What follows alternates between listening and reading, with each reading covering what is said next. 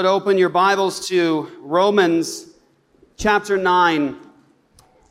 As we're doing a series on particular doctrine and truths and not an exposition of Scripture, it's difficult to decide where do you even begin when you're talking about what the Bible says about grace, what the Bible says about the atonement, what the Bible says about our condition, what the Bible says about God's sovereignty. It's hard to decide, where do I start?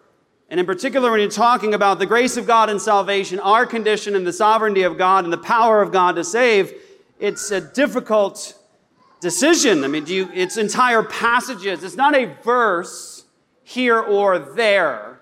It's not just pot shots, just picking out little ones here or there. It's entire discourses on this subject, whole chapters on this subject. When it comes to the sovereignty of God over everything and the sovereignty of God in salvation, when it comes to the condition of every human being, every son or daughter of Adam, when it comes to our abilities, when it comes to the atonement of Jesus Christ, when it comes to God's promise to keep us and to guard us because of that salvation He's granted to us, the Bible is abundantly clear. Are there things in Scripture that are mysteries? Yes. It is highly arrogant to pretend to fully know the mind of God. Are there things that are incomprehensible? Absolutely. God is incomprehensible, and we're going to be trying to discover all of His beauty and complexities for all eternity, and we'll never, ever end it forever. We're creatures. He's God. But the Bible says that the secret things belong to the Lord our God. And we think that's lovely and wonderful and amazing. But it says what He has revealed belongs to us and to our children.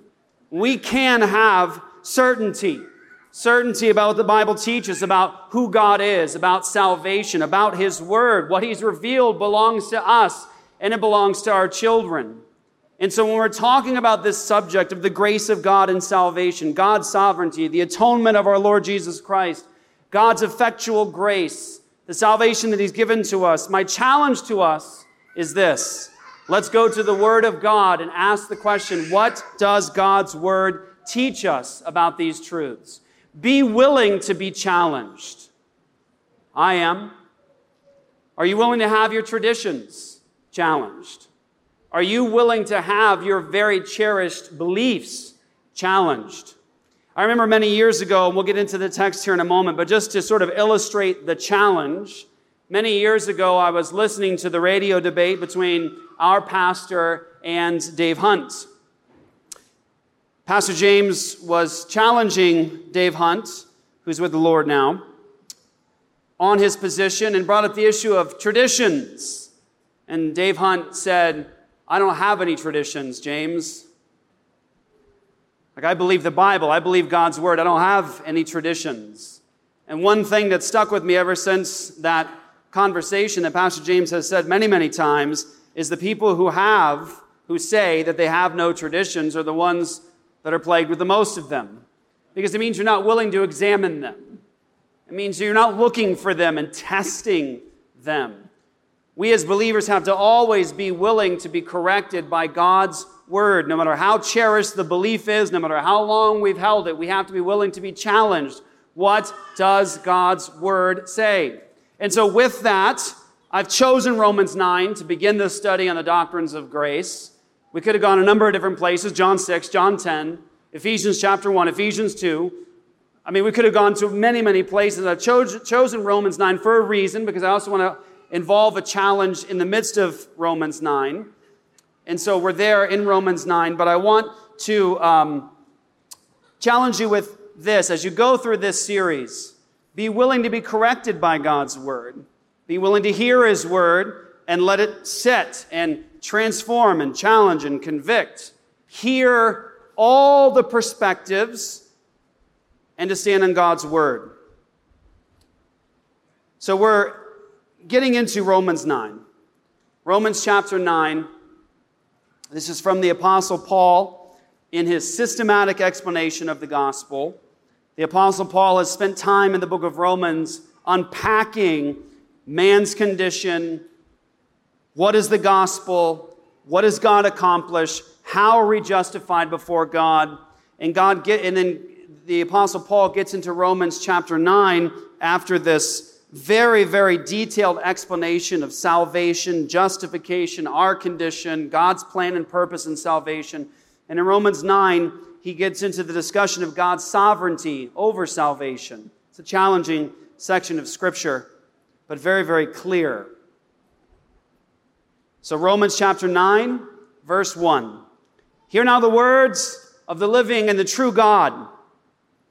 I am speaking the truth in Christ. I am not lying. My conscience bears me witness in the Holy Spirit that I have great sorrow and unceasing anguish in my heart.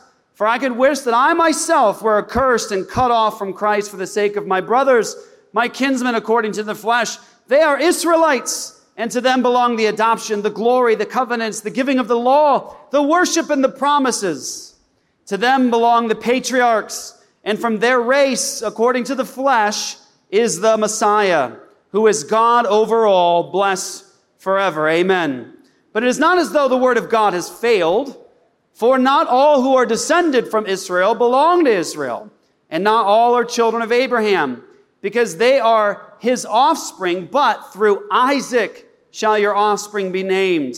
This means that it is not the children of the flesh who are the children of God, but the children of the promise are counted as offspring. For this is what the promise said, about this time next year I will return, and Sarah shall have a son. And not only so, but also when Rebekah had conceived children by one man, our forefather Isaac, though they were not yet born and had done nothing, either good or bad, in order that God's purpose of election might continue. Not because of works, but because of him who calls. She was told, the older will serve the younger, as it is written, Jacob I have loved, but Esau I have hated. What shall we say then? Is there injustice on God's part? By no means. For he says to Moses, I will have mercy on whom I have mercy, and I will have compassion on whom I have compassion. So then it depends not on human will or exertion, but on God who has mercy. For the scripture says to Pharaoh, for this very purpose I have raised you up, that I might show my power in you, and that my name might be proclaimed in all the earth. So then he has mercy on whomever he wills, and he hardens whomever he wills. You will say to me then, why does he still find fault? For who can resist his will? But who are you, O man, to answer back to God? Will what is molded say to its molder, why have you made me like this? Has the potter no right over the clay to make out of the same lump one vessel for honorable use and another for dishonorable use? What if God, desiring to show his wrath and to make known his power, has endured with much patience vessels of wrath prepared for destruction, in order to make known the riches of his glory for vessels of mercy, which he has prepared beforehand for glory, even us whom he has called, not from the Jews only, but also from the Gentiles. As indeed he says in Hosea, those who were not my people I will call my people, and her who was not beloved I will call beloved. And in the very place where it was said to them, you are not my people, there they will be called sons of the living God. And Isaiah cries out concerning Israel, though the number of the sons of Israel be as the sand of the sea, only a remnant of them will be saved. For the Lord will carry out his sentence upon the earth fully and without delay. And as Isaiah predicted, if the Lord of hosts had not left us offspring, we would have been like Sodom and become like Gomorrah. What shall we say then? That Gentiles who did not pursue righteousness have attained it, that it is a righteousness that is by faith, but that Israel, who pursued a law that would lead to righteousness, did not succeed in reaching that law. Why? Because they did not pursue it by faith, but as if it were based on works.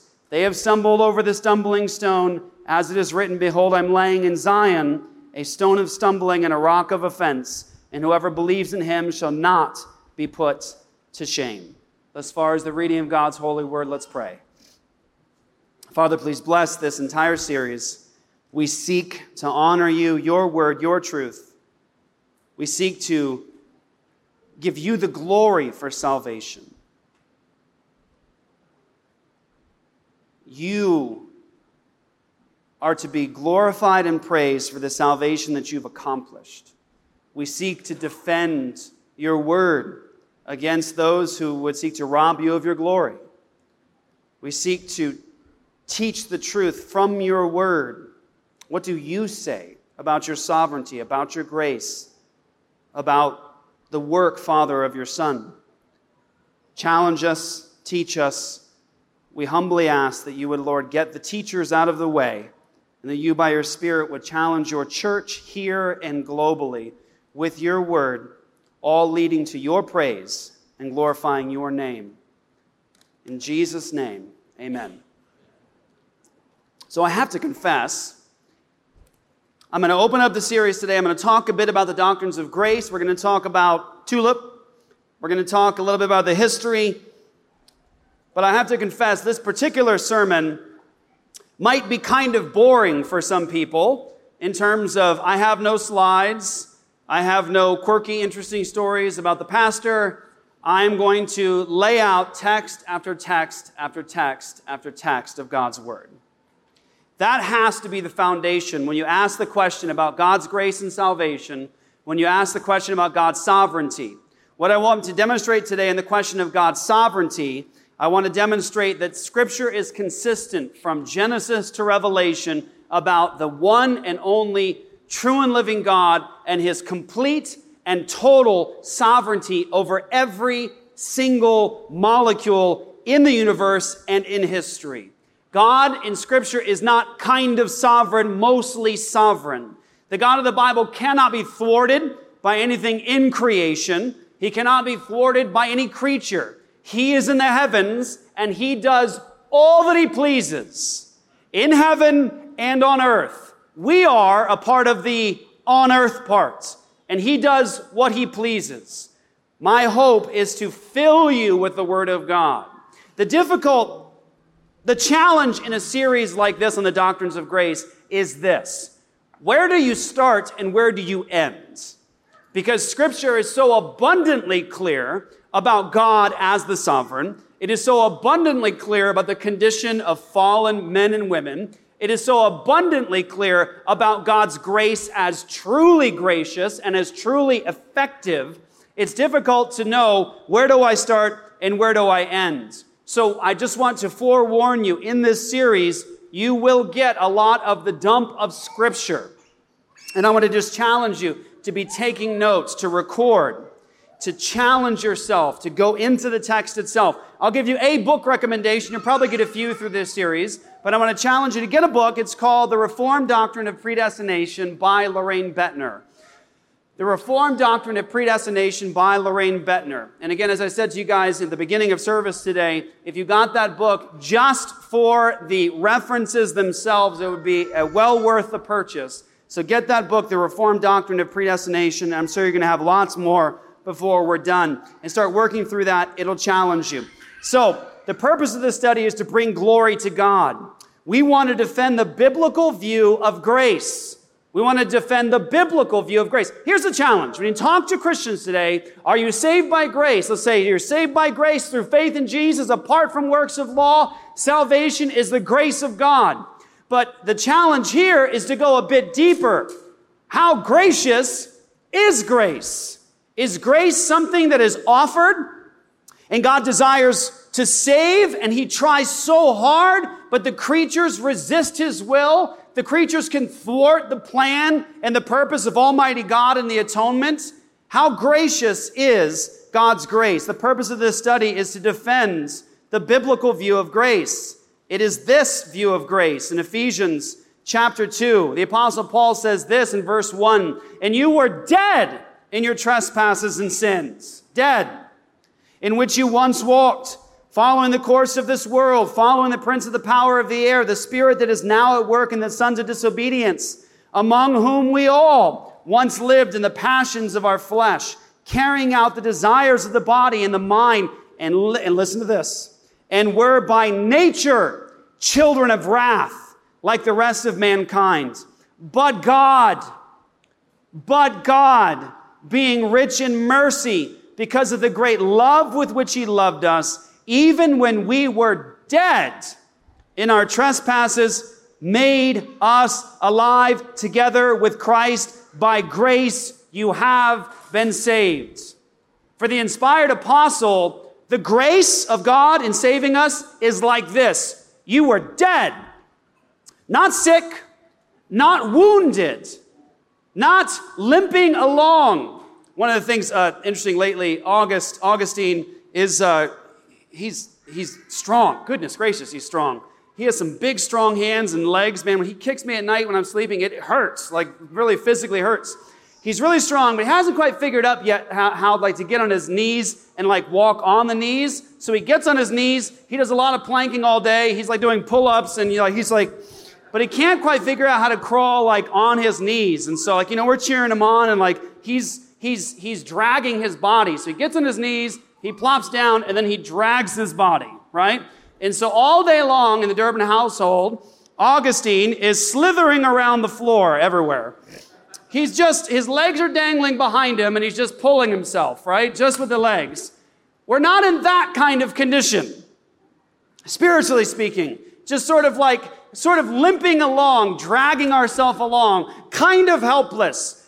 The Bible's definition of our condition, it's the inspired apostle. This is it.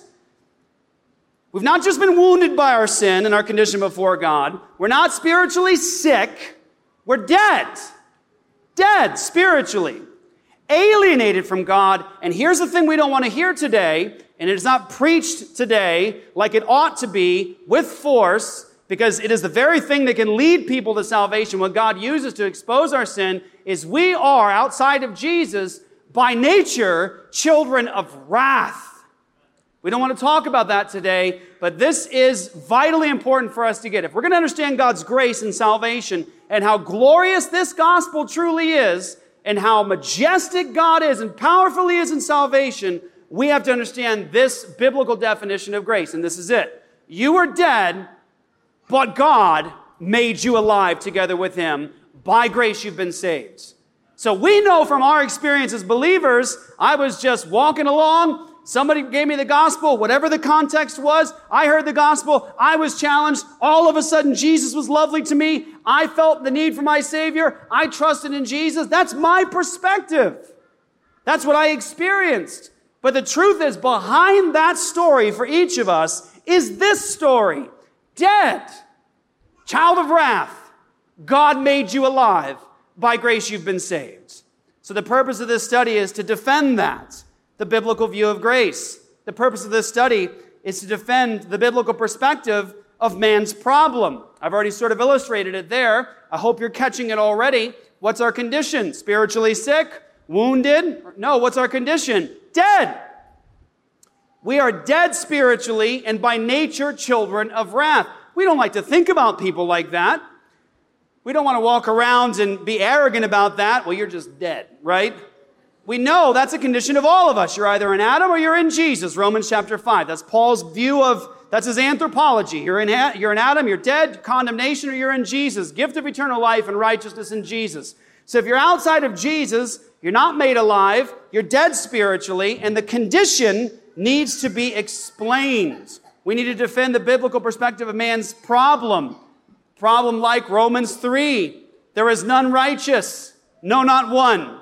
None who does good, none who, here it is, seeks for God.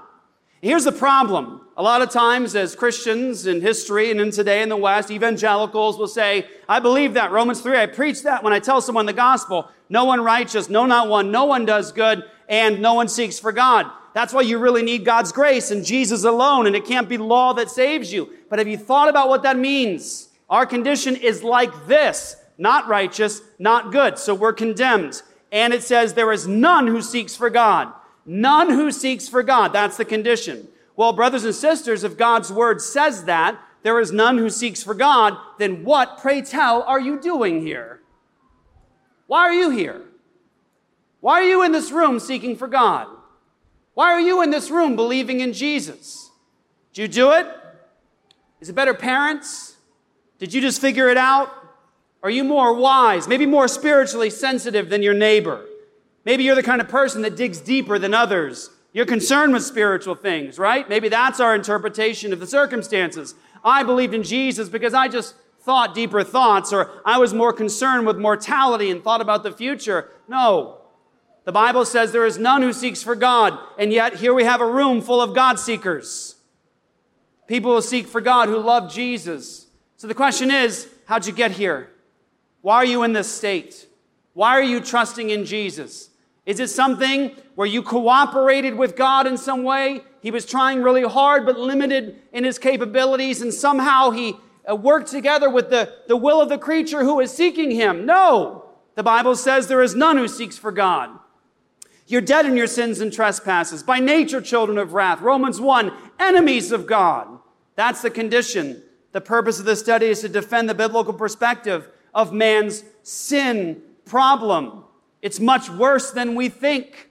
It's much worse than we preach. It's much worse than we tell people about.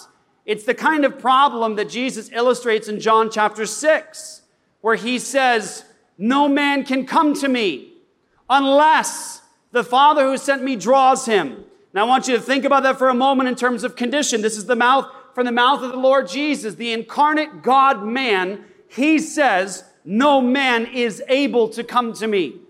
No man can come to me. No man has the ability to come to me unless the Father who sent me, what? Draws him. Now here's the problem. Please hear me on this.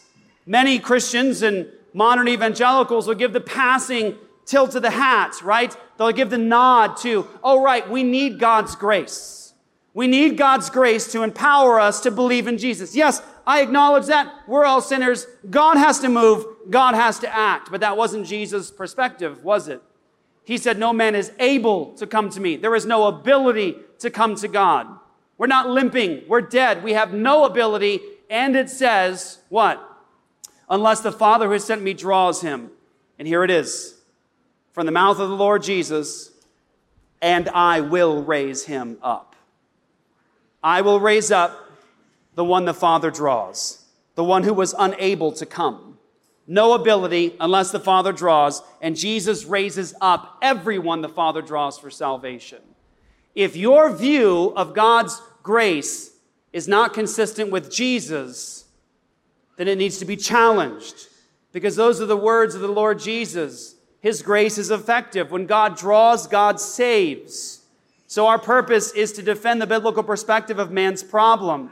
Our purpose in this study is to defend the power of God in salvation and therefore empower missions. I want you to hear that for a moment. Just two passages, two discourses, John 6 and John 10. Go read them later. Bury yourself in those texts. Listen to the words of the Lord Jesus. In John chapter 6, Jesus says this, I've come down from heaven, not to do my will, but the will of him who has sent me. And he says this, and this is the will of him who has sent me. This is the will of the Father for me. This is my mission. This is why I came. He says, of all that he has given to me, I should lose nothing. So there were people given to Jesus by the Father. And Jesus says, I've come down from heaven to do his will with respect to them, and it's this, that I should lose none of them, but raise them up on the last day. Jesus says in John chapter 10 that he's the good shepherd, and the good shepherd lays his life down for the sheep. Other sheep, he says, I have, which are not of this fold, Gentiles, them I must also bring, and they'll become what?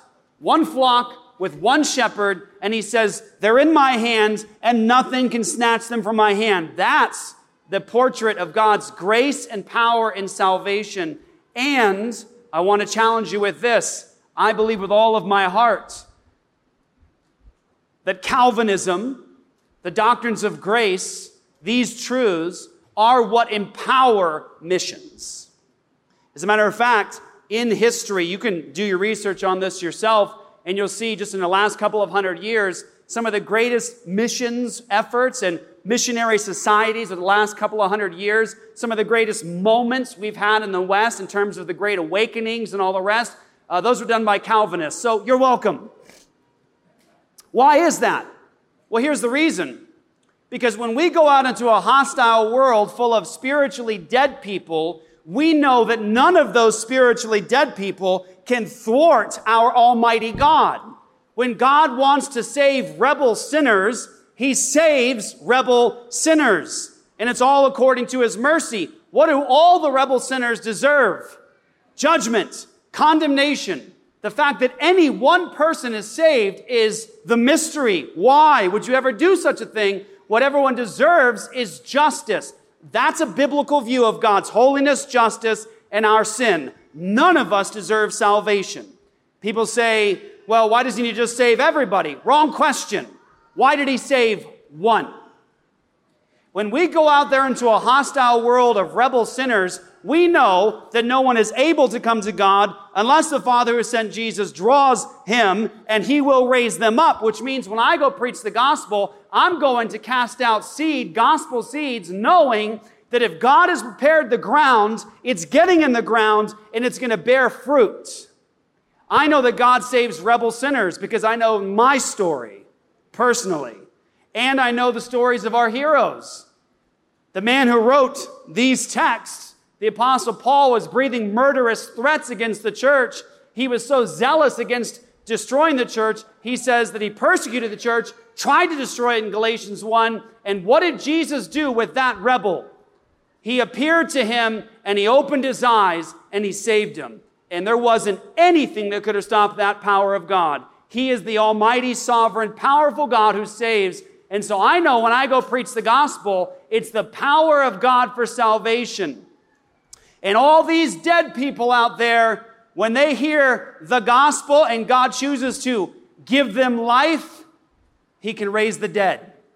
And I want to challenge you with this. When Jesus was going in his ministry and he's raising people from the dead, little girl's dead, he says, little girl, arise, and she comes to life again. When he goes to Lazarus' tomb and he says, Lazarus, come forth, all those were literal, real, historical, physical resurrections. They all were. But don't forget, they died again, which is a really weird thought, right?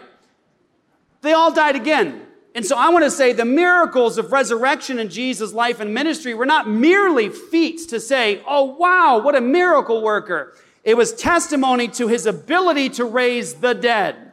Now, spiritually, and at the end of time, physically, in the final resurrection of the just and the unjust.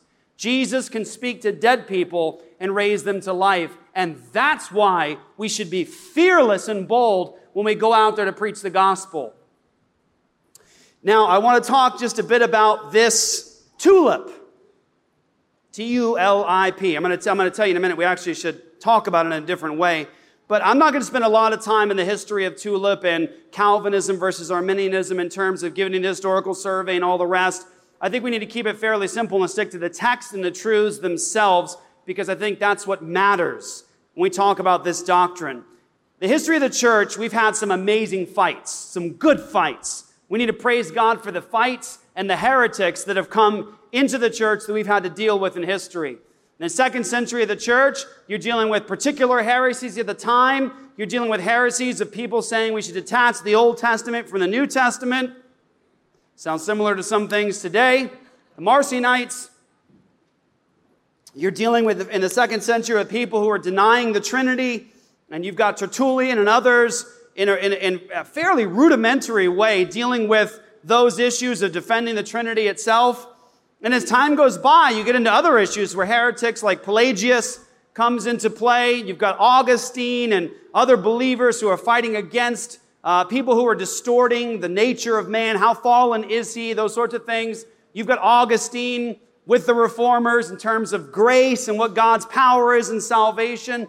But we've had some great fights. And I thank God for those fights. The Trinity, that Pelagian heresy is rampant even today. Plenty of people hold to it today, even pretending like they don't. And you've got issues in history where we had to fight these great fights. These have led to the sanctification of God's church. Please hear me on this. The whole scope and history of the Christian church is amazing. It truly is. It's amazing and it's glorious what God has done to protect his church and to cause her to persevere. But I want you to hear this. God has allowed fights to happen in history so that the church gets around the Word of God, knows what God's Word says about that thing, and can defend the truth better. You've heard me say many times that if you gave me a choice in history, of who I would want next to me defending the Trinity against error. Would I want to go, say, with a second century Christian, somebody who is closer even to the time of the apostles, maybe even a disciple of one of the apostles? My answer would be no. I'll take one of the 21st century Christians who has actually had the entire history of the church and error behind us, where the church has gotten together around the scriptures to precisely define and to precisely communicate what God's word says about that thing. I would rather stand next to Dr. James White, Dr. Brown, defending the Trinity. By the way, did you see that debate? If you haven't seen it, make sure you go see it. I saw it live. Dr. Brown, Dr. White, colorful men. You didn't even prepare for that, James. You didn't even prepare for that debate, did you guys? You guys just sort of like sat down and you went at it. It was amazing. But if you watch that debate, you'll see the benefit of 2,000 years of church history behind you. These fights added the ability to clearly see and to get to all the texts that are relevant, to precisely defend and define. And in the particular instance of the fight here between Arminianism and Calvinism, I think it was a banner moment for the church in terms of you have now a history behind us of how fallen is man, how gracious is God's grace, what exactly happened with the atonement. And what happened was, with the fight at the Synod of Dort, was you had people who were essentially followers of, disciples of, impacted by the teachings of a man named Jacob Arminius, and they protested the church at large at the time. They protested. They said, we're not sure we agree with all that everybody is saying formally in this confession, so we'd like to argue with that. And here's some points we'd like to argue about in terms of man's condition. How fallen is he? Is he really completely unable to cooperate? Is he really completely unable to come to God? What exactly did Jesus accomplish with the atonement? Was it an atonement that made people save a bull, or did it actually accomplish salvation? Was it a real atonement that actually accomplished salvation? Can you lose your salvation? Well, maybe. We think possibly. Let's take a look at these texts. So Christians got together in a lot of gatherings and a lot of meetings. Theologians, scholars, missionaries, pastors got together to formally respond to the remonstrance, the protest. And when they responded, it's known historically in history as TULIP, T-U-L-I-P. And this particular TULIP stands for T, total depravity. And I'm going to argue this, because when you hear that, you think people are totally depraved, completely and absolutely, like the image of God is erased. That's kind of what it sounds like there. But what they were referring to was total inability. They are absolutely unable to come to God on their own. They're dead. Next was the U, unconditional election. Does God, in choosing people, because it's all over the Bible, when he predestines, when he elects, on what basis does he elect and predestine? Is it on the basis of foreseen faith? Like he looks through the corridors of time and he sees who will choose him. So on that basis, he chooses them. Is that why God elects, or how God elects? Or is election, predestination, a sovereign act of God's grace upon undeserving and unwilling people? Unconditional election. The L in this is limited atonement. Now, I wanted to say ahead of time, we should really get at what they were specifying. What they meant was definite redemption. That when Jesus died on the cross, it was a once-for-all sacrifice that saves perfectly those who draw near to God through him. The sacrifice was an actual atonement, a real atonement that accomplishes atonement. And here's the deal. Somebody will say, limited atonement. I like all the doctrines of grace. I'm like a four-pointer. People say, I'm a four-pointer. I just can't hang with limited atonement. I don't believe God limits the atonement. Well, just let's be real for a second here, okay? If you believe Jesus died and rose again and he had an atonement, everybody limits the atonement. Do you get that? Every Christian limits the atonement. Every Christian limits the atonement. If you hold to the perspective that Jesus accomplishes an atonement that makes people savable.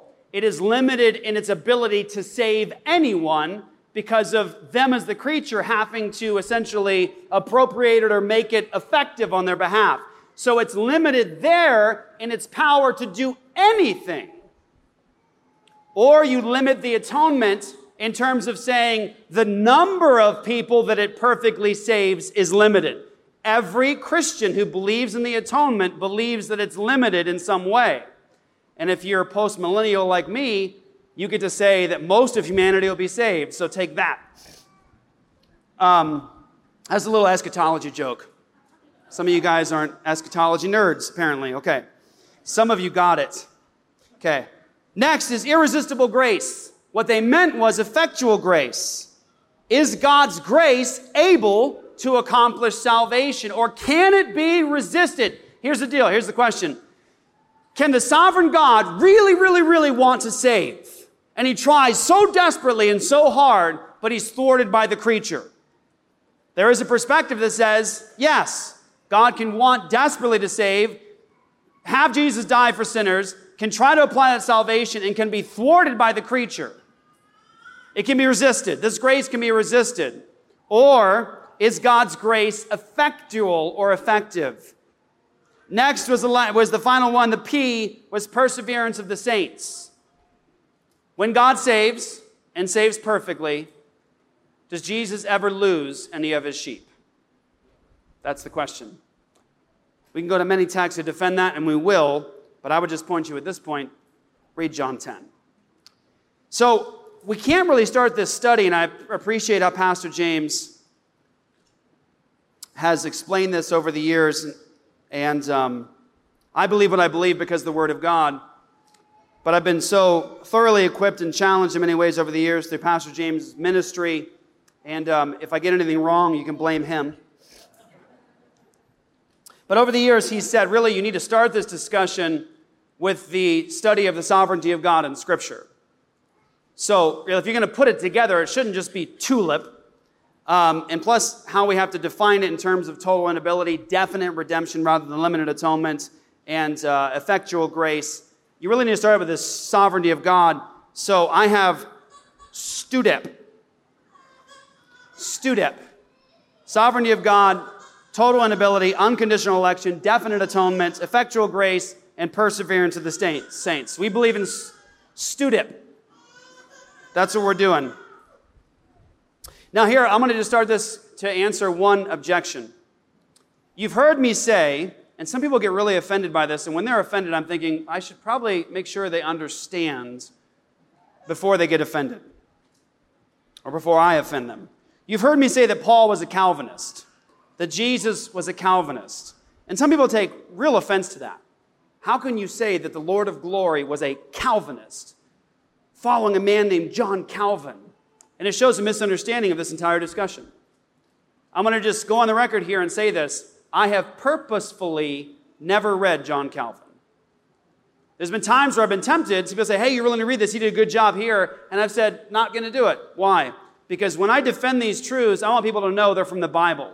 They've got nothing to do with a man named John Calvin.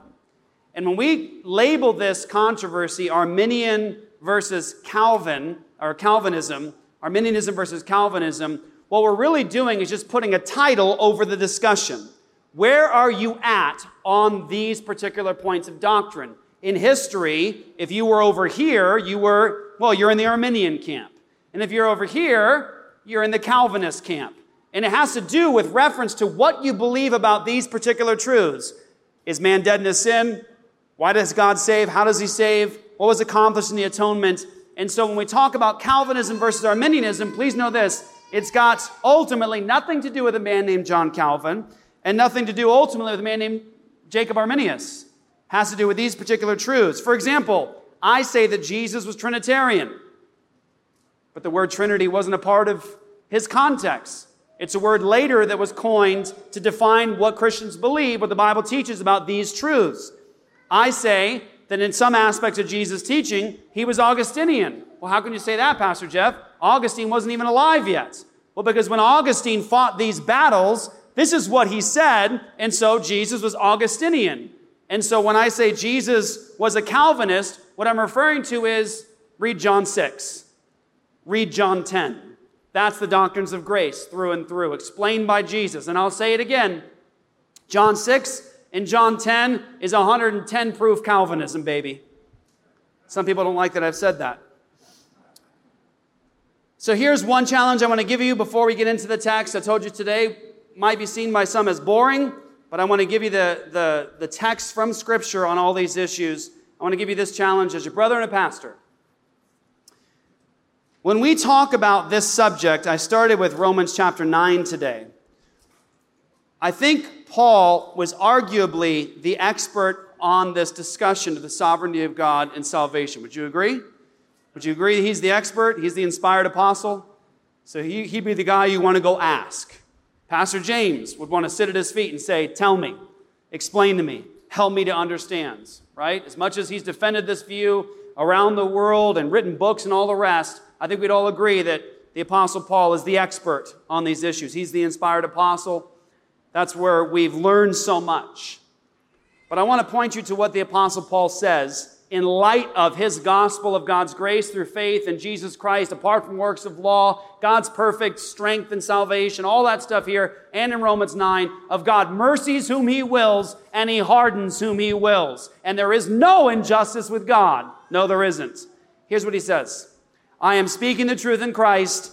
I am not lying. My conscience bears me witness in the Holy Spirit that I have great sorrow and unceasing anguish in my heart. For I could wish that I myself were accursed and cut off from Christ for the sake of my brothers, my kinsmen according to the flesh. I mean, this entire book is about the sovereignty of God and his grace and salvation. I mean, he's illustrating every detail of it. He's the inspired apostle. He's the one saying here, God mercies whom he wills, he hardens whom he wills. He makes one vessel for honorable use and one for dishonorable use. He accomplishes his salvation perfectly. And here, with all of that, he says, and I wish that I could be damned to hell if it meant their salvation. Now, I'd be willing to say this.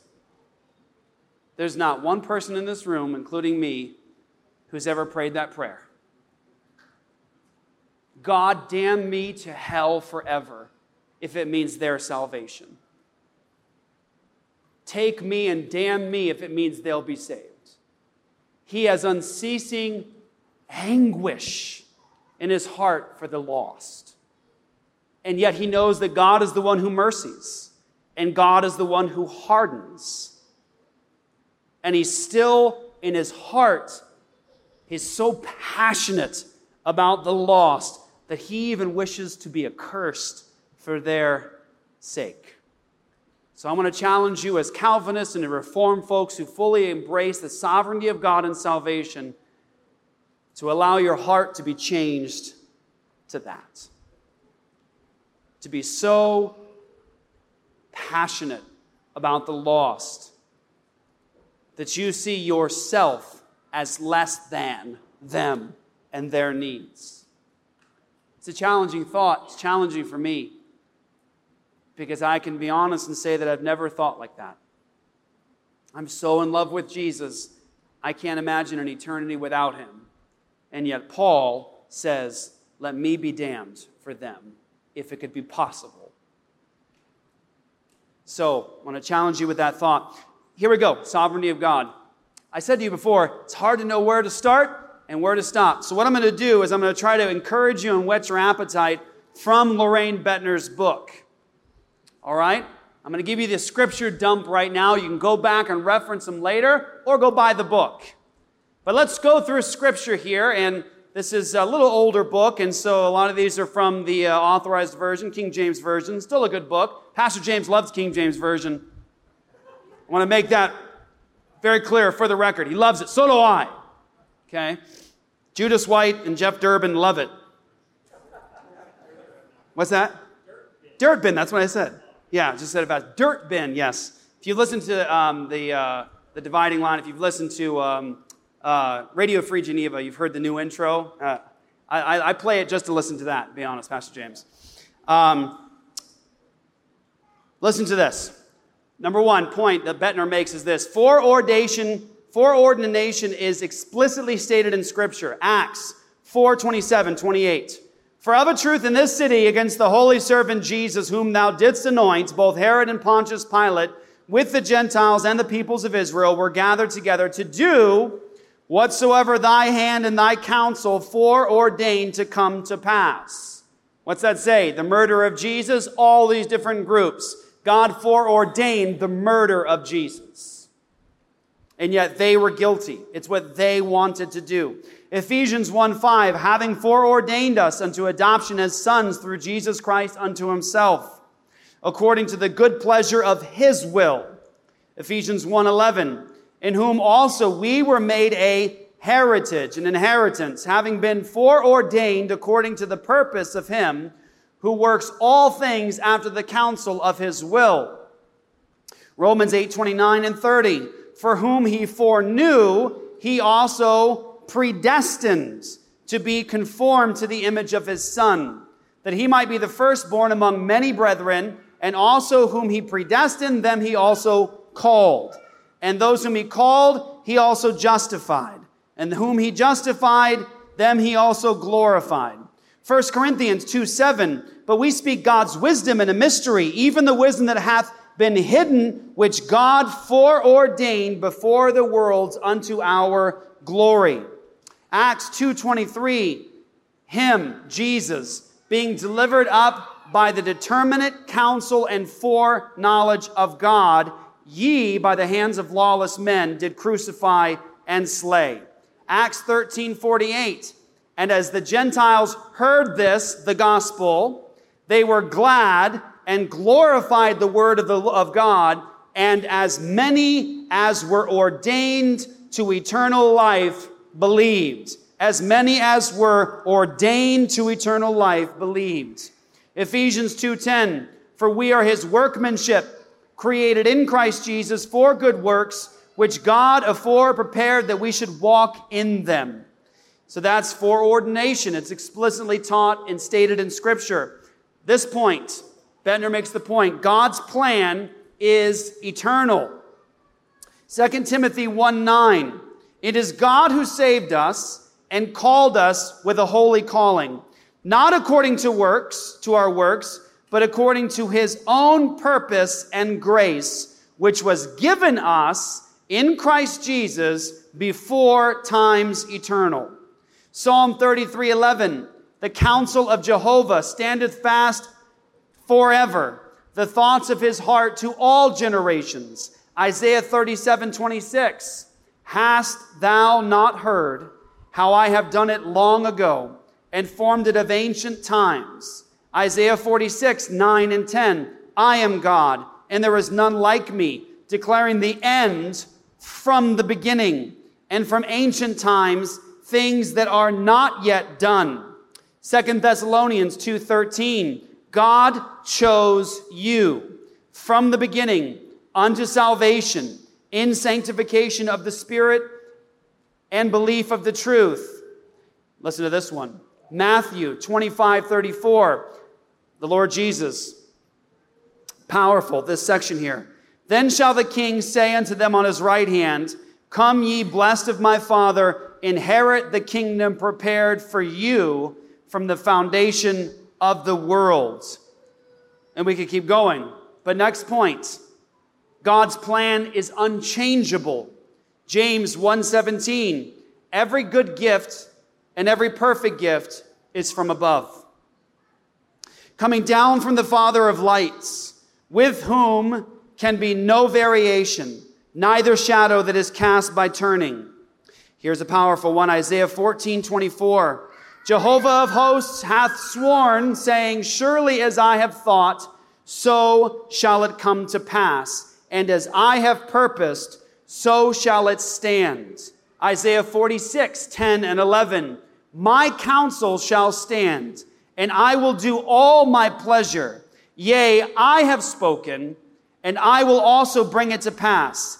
I have purposed, I will also do it. Numbers 23:19, God is not a man that he should lie, neither the Son of Man that he should repent. Hath he said, and shall he not do it? Or hath he spoken, and shall he not make it good? Malachi 3:6, I, Jehovah, change not. Therefore, you sons of Jacob are not consumed. So what's powerful here is just this thought. Come with me for a second here. This is powerful. One of the things that you've heard us talk about often that separates the biblical God from man-made gods and religion is just this issue of divine sovereignty. Please hear me on this. The issue of divine sovereignty is what separates man-made gods and religions from the true and living God.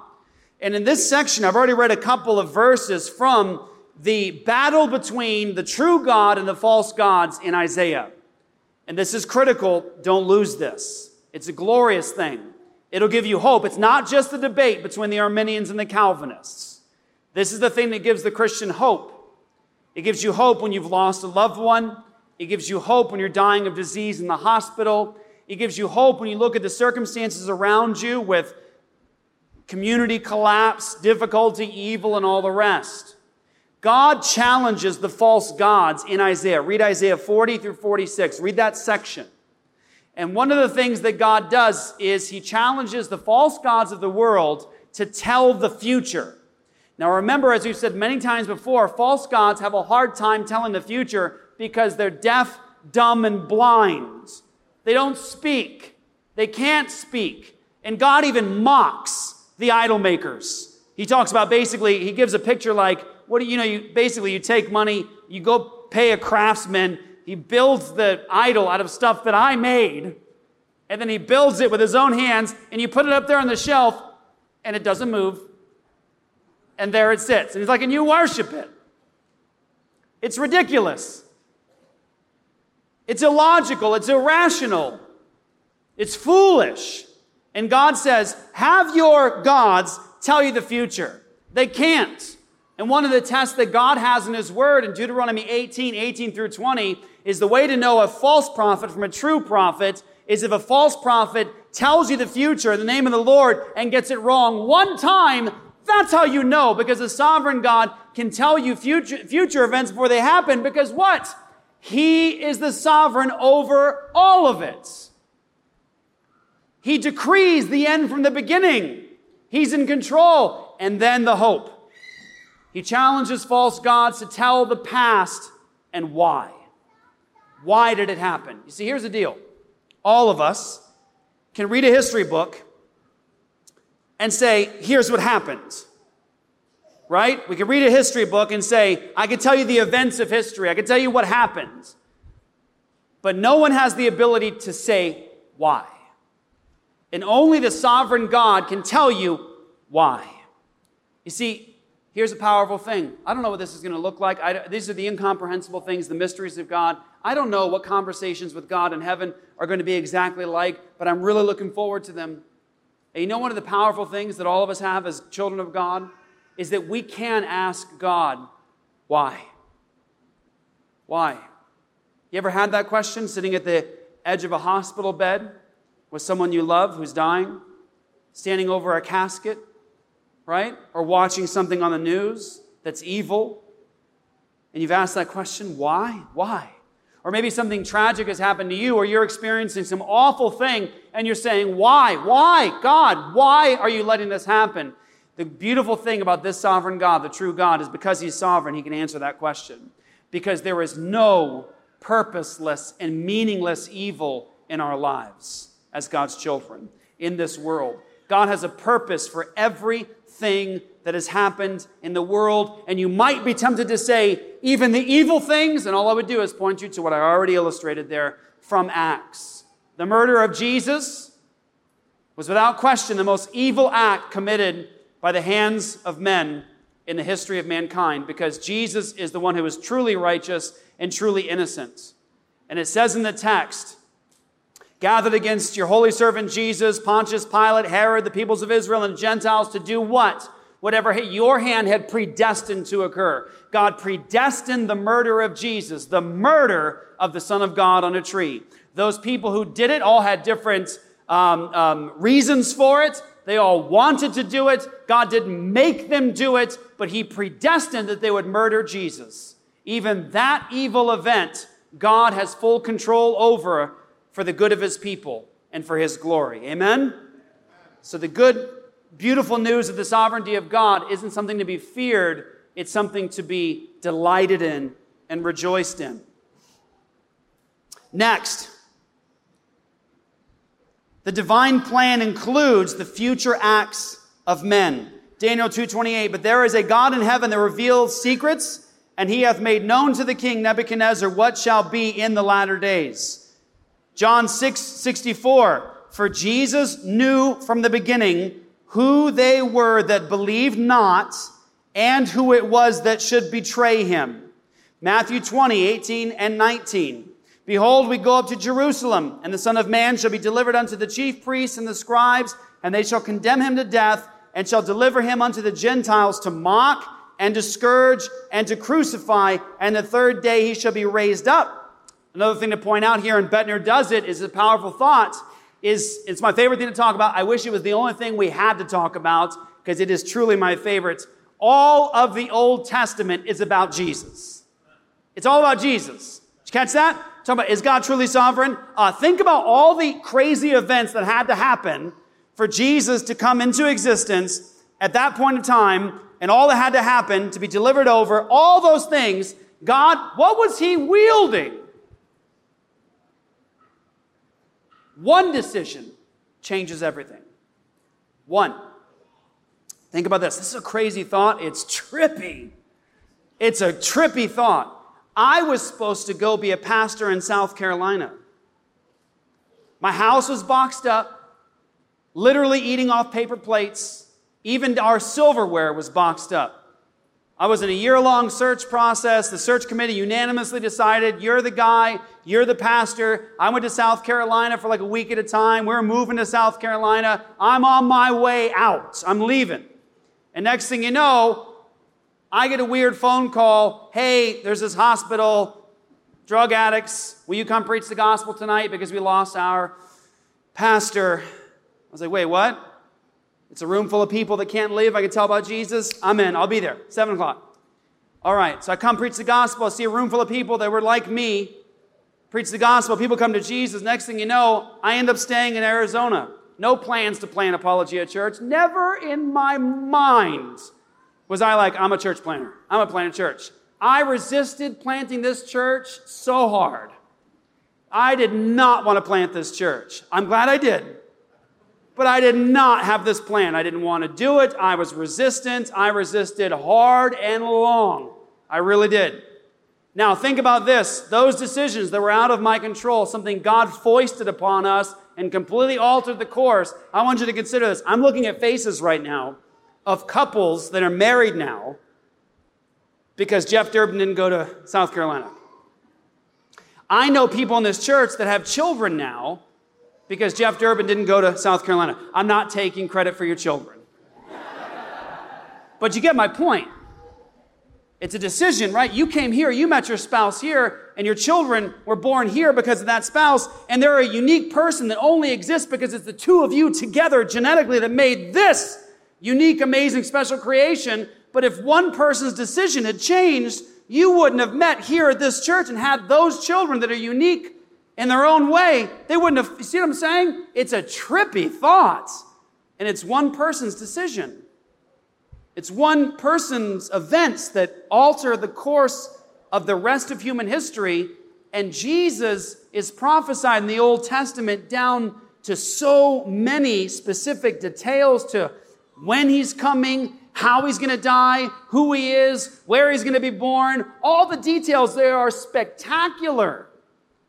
And God upheld all that and controlled that. And Jesus says to them, if you believed Moses, you'd believe in me because he wrote about me. And he challenges the disciples on the road to Damascus about what? Not believing all that the scriptures foretold. That's a sovereign God. And think about the details. Pastor White was mentioning recently on the dividing line, the butterfly effect. Like one little flap of the wings that alters everything. Can we stop and just think about it just a little bit more in terms of God's sovereignty? I don't want to make this personal, but this is so important. This isn't just Arminianism versus Calvinism and tulip and limited atonement, and this is my team and your team. This is vital.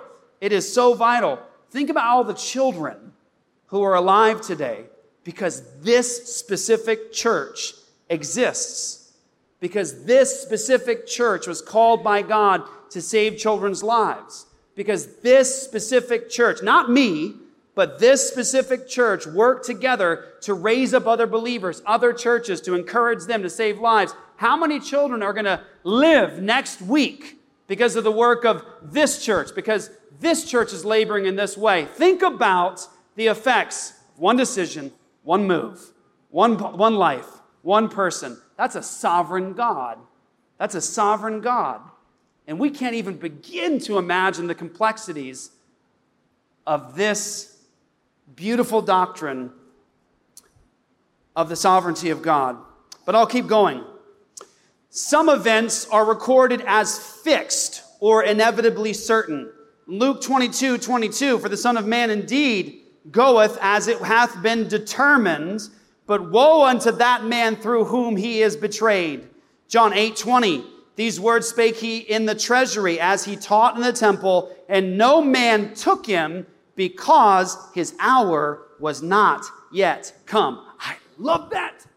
I love it. I seriously love that. Where in Jesus' ministry, like they pick up stones to kill him, right? They're going to kill him. And then all of a sudden, they don't kill him.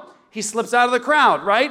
And it's only when he says, all right, I'm going to Jerusalem. They're going to betray me. They'll kill me. In 3 days, I'll rise again. It was only when God had sovereignly appointed it and nobody was allowed by God to kill Jesus until God says, okay, now you'll be evil. So God is restraining the wicked people in Israel and the others. He's holding back their hatred of Jesus. He's holding back their desire to murder. He holds back the events that could lead to the murder of Jesus until God's appointed time. He says, okay, now I'll let you have what you want. It was only when God had determined to allow it, which is what I love what Whitfield said. We put it in the Soul Food last week. Was it last week? Every Christian is immortal.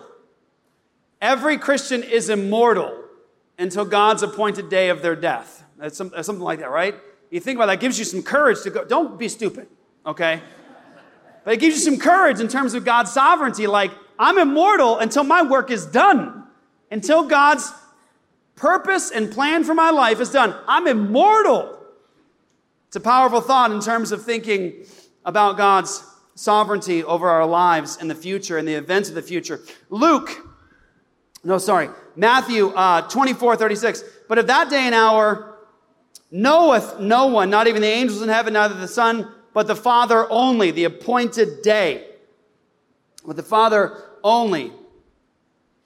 Genesis 41:32. And for that the dream was doubled unto Pharaoh. It is because the thing is established of God, and he will shortly bring it to pass. Habakkuk 2:3, for the vision is yet for the appointed time, and it hasteneth toward the end, and shall not lie, though it tarry, wait for it, because it will surely come. It will not delay. So Scripture teaches those truths. Daniel 4:35, about God and his will. He doeth according to his will in the army of heaven and among the inhabitants of the earth, and none can stay his hand or say unto him, what have you done? That's a powerful text. It's a powerful text. Nobody can stay God's hand or say unto him, what have you done? Jeremiah 32:17, Ah, Lord Jehovah, behold, thou hast made the heavens and the earth by thy great power and by thine outstretched arm, and there is nothing too hard for thee. Ephesians 1:22, and he put all things in subjection under his feet and gave him to be head over all things to the church. Ephesians 1:11, in whom we were made a heritage, having been foreordained according to the purpose of him who worketh all things after the counsel of his will. Pause. It's It's one of those things where we'll see glorious truths in Scripture, but not think about the impact or think about the implications. When we see a text like that, God works all things after the counsel of his will. Do you believe that? All things? That all things he works after the counsel of his will. All things means what? All things. I think a lot of times as Christians we like to say, well, I don't want to make God look bad. So I want to protect God from his own sovereignty. So when there's bad things that happen in the world, that's the devil. And when there's good things that happen in the world, that's Jesus. Right? And there's bad things that happen in the world, and God can't do anything about that because, well, you got people and they're sinful and evil, and they got this thing called free will, and God doesn't have anything to do with that. But when there's good things that happen in the world, that's because Jesus. Because that's God moving. That's not what the Bible says, brothers and sisters. He declares the end from the beginning, and nobody can stay his hand, thwart his purposes. God's the one that determines every detail of history, and he works all things after the counsel of his will. All things means all things, which includes all things, meaning death, decay, disease, sickness, pain, sorrow, suffering. And don't you know, that's your hope?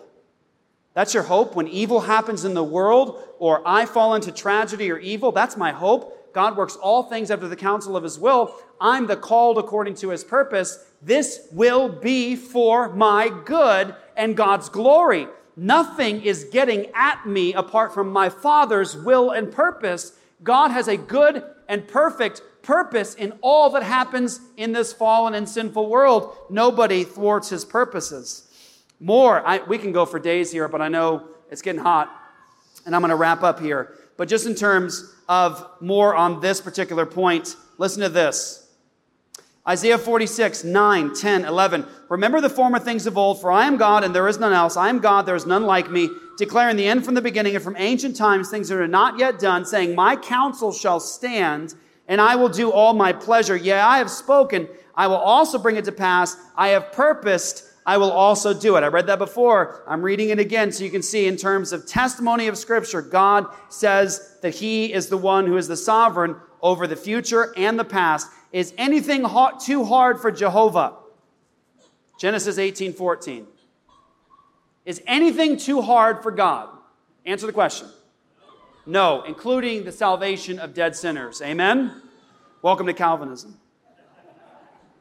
Job 42:2, okay?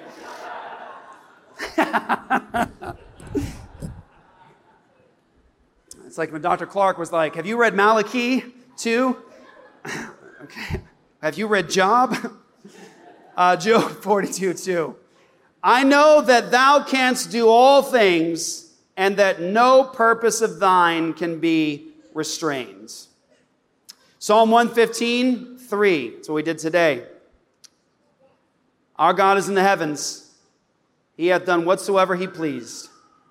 Psalm 135:6. Whatsoever Jehovah pleased, that he hath done, in heaven, in earth, in the seas, and in all deeps. Isaiah 55:11. So shall my word be that goeth forth out of my mouth. It shall not return unto me void, but it shall accomplish that which I please, and it shall prosper in the thing whereto I sent it. We could go on talking about God's sovereignty over the details of history down to animal creation, the nations themselves, or the nature of the physical world. But brothers and sisters, we'd be here for weeks of sermons talking about all those details. I want to challenge you all to get that book, The Reformed Doctrine of Predestination by Lorraine Bettner. If you can't afford it, we'll buy it for you. And again, if you got the book simply for the references to Scripture, it would be well worth it. Let me just put it this way. I started reading Scripture, wasn't raised in a Christian home, started reading the Gospel according to John. That's where I started. My first couple of months in the Bible, it was just John. Over and over and over and over again. After that, it was Romans. over and over and over again. I believed these things long before I ever heard of something called Calvinism or Arminianism. When I got into a particular church tradition, went to Bible college, I was taught an opposing tradition, and I started to adopt some of those things. Yeah, I guess free will's a thing, and I guess, God can try to save and not, but I thought, that doesn't really make sense with John 6, and so I really struggled. I had such a hard time because I knew what I saw in John, I knew what I saw in Romans, I knew what I saw elsewhere, but now I had sort of a tradition and some conflicting beliefs that were causing problems, and I was in angst over it, struggling. And there was a particular point in time where I finally determined I am just going to go to the texts. I am just going to see, what do the texts say? What do the texts say? And I buried myself in the texts themselves, saying, what does the text say? Not what is everyone else saying, not what the debate is. What's the Bible say? What are all these verses saying about God's sovereignty and our condition and all? What's the Bible say? And I remember one day, after just working through verse after verse after verse after verse, I came bursting out of my bedroom, and Candy's in the living room, and I was like, babe, I'm a Calvinist. And she was like, oh no. And now she's Calvinist now, by the way, okay? But I want to just express to you, the important aspect is not this. Please hear this. It's not about a camp. It's not. It's not about a camp. It's not like, you got to pick a camp and be in a camp. These truths not only protect what the Bible says about God's grace and what the Bible says about the atonement and the gospel itself. These truths don't just protect those things. They're not just biblical truths that you need to stand on, and they protect these things. I want to encourage you with this. These truths changed my life. They gave me the courage to trust God when He was asking me for hard things. They gave me courage to face a hostile world with the gospel. I just want you to hear that from me on a very personal level. Going out and doing the hard ministry, like going to the Mormon temple, going out to do public debates with atheists, going out to abortion clinics where they're throwing things at you, pulling guns out and trying to run you down with their cars. The courage to do those things is not just you're a really special person. You're a really strong person. The courage to do those things comes from theology. Theology matters. It'll change how you actually face difficult things in your life. It'll change your perspective of tragedy and difficulty in the world. It'll change how you actually answer when God calls you to do a very hard thing. These truths are not just biblical. These truths are transforming. And that's why we're doing this study. It's not because we're firming up our commitments to our Reformed clique. Sometimes I don't even like the Reformed clique. These truths are the truths of God, and they transform God's people. They protect the gospel. I will say this as a challenge. Do you need to be a Calvinist to be saved? No. No. It's faith in Jesus that saves us. It's faith in Christ that saves us.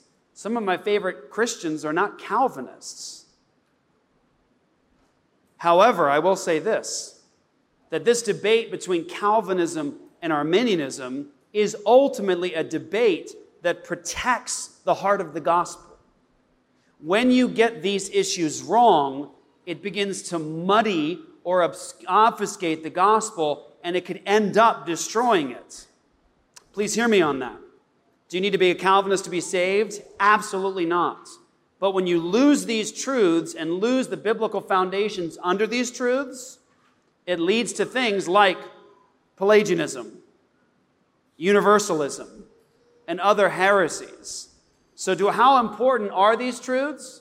I think they're worth dying over, but they are not worth dividing with a true believer over. We can have these debates in-house, especially at a time we're living right now when we've got to surround the essentials of the faith and we've got to fight against a hostile culture. We need each other. We need each other. But we definitely need to make sure that these truths are guarded and upheld, and you should be passionate about them. Just don't be a punk. Be passionate, don't be a punk. Don't be pompous. Don't be arrogant. Some people say Reformed folks are very arrogant sometimes, and I would say, you know what, that's true. There are people who are Reformed that are very arrogant. I actually experienced the other side of that. I believe these truths about God's sovereignty, our condition, and His grace and salvation humble you. They are the truths that humble you and bring you low. They show you that you weren't deserving of any of this, and there's nothing special in you that caused any of this to happen. I think these truths actually bring about the most humility before God and others. Because when I go out there to preach the gospel to a hostile world, I know that the only difference between me and the person I'm talking to is grace. It's not me. It's nothing in me. It's grace. I should be on the other side of the conversation. I don't know why I'm over on this side. And that's a powerful thought. This study will protect and defend the gospel of God's grace. And that's why we should dedicate our lives to it. Let's pray.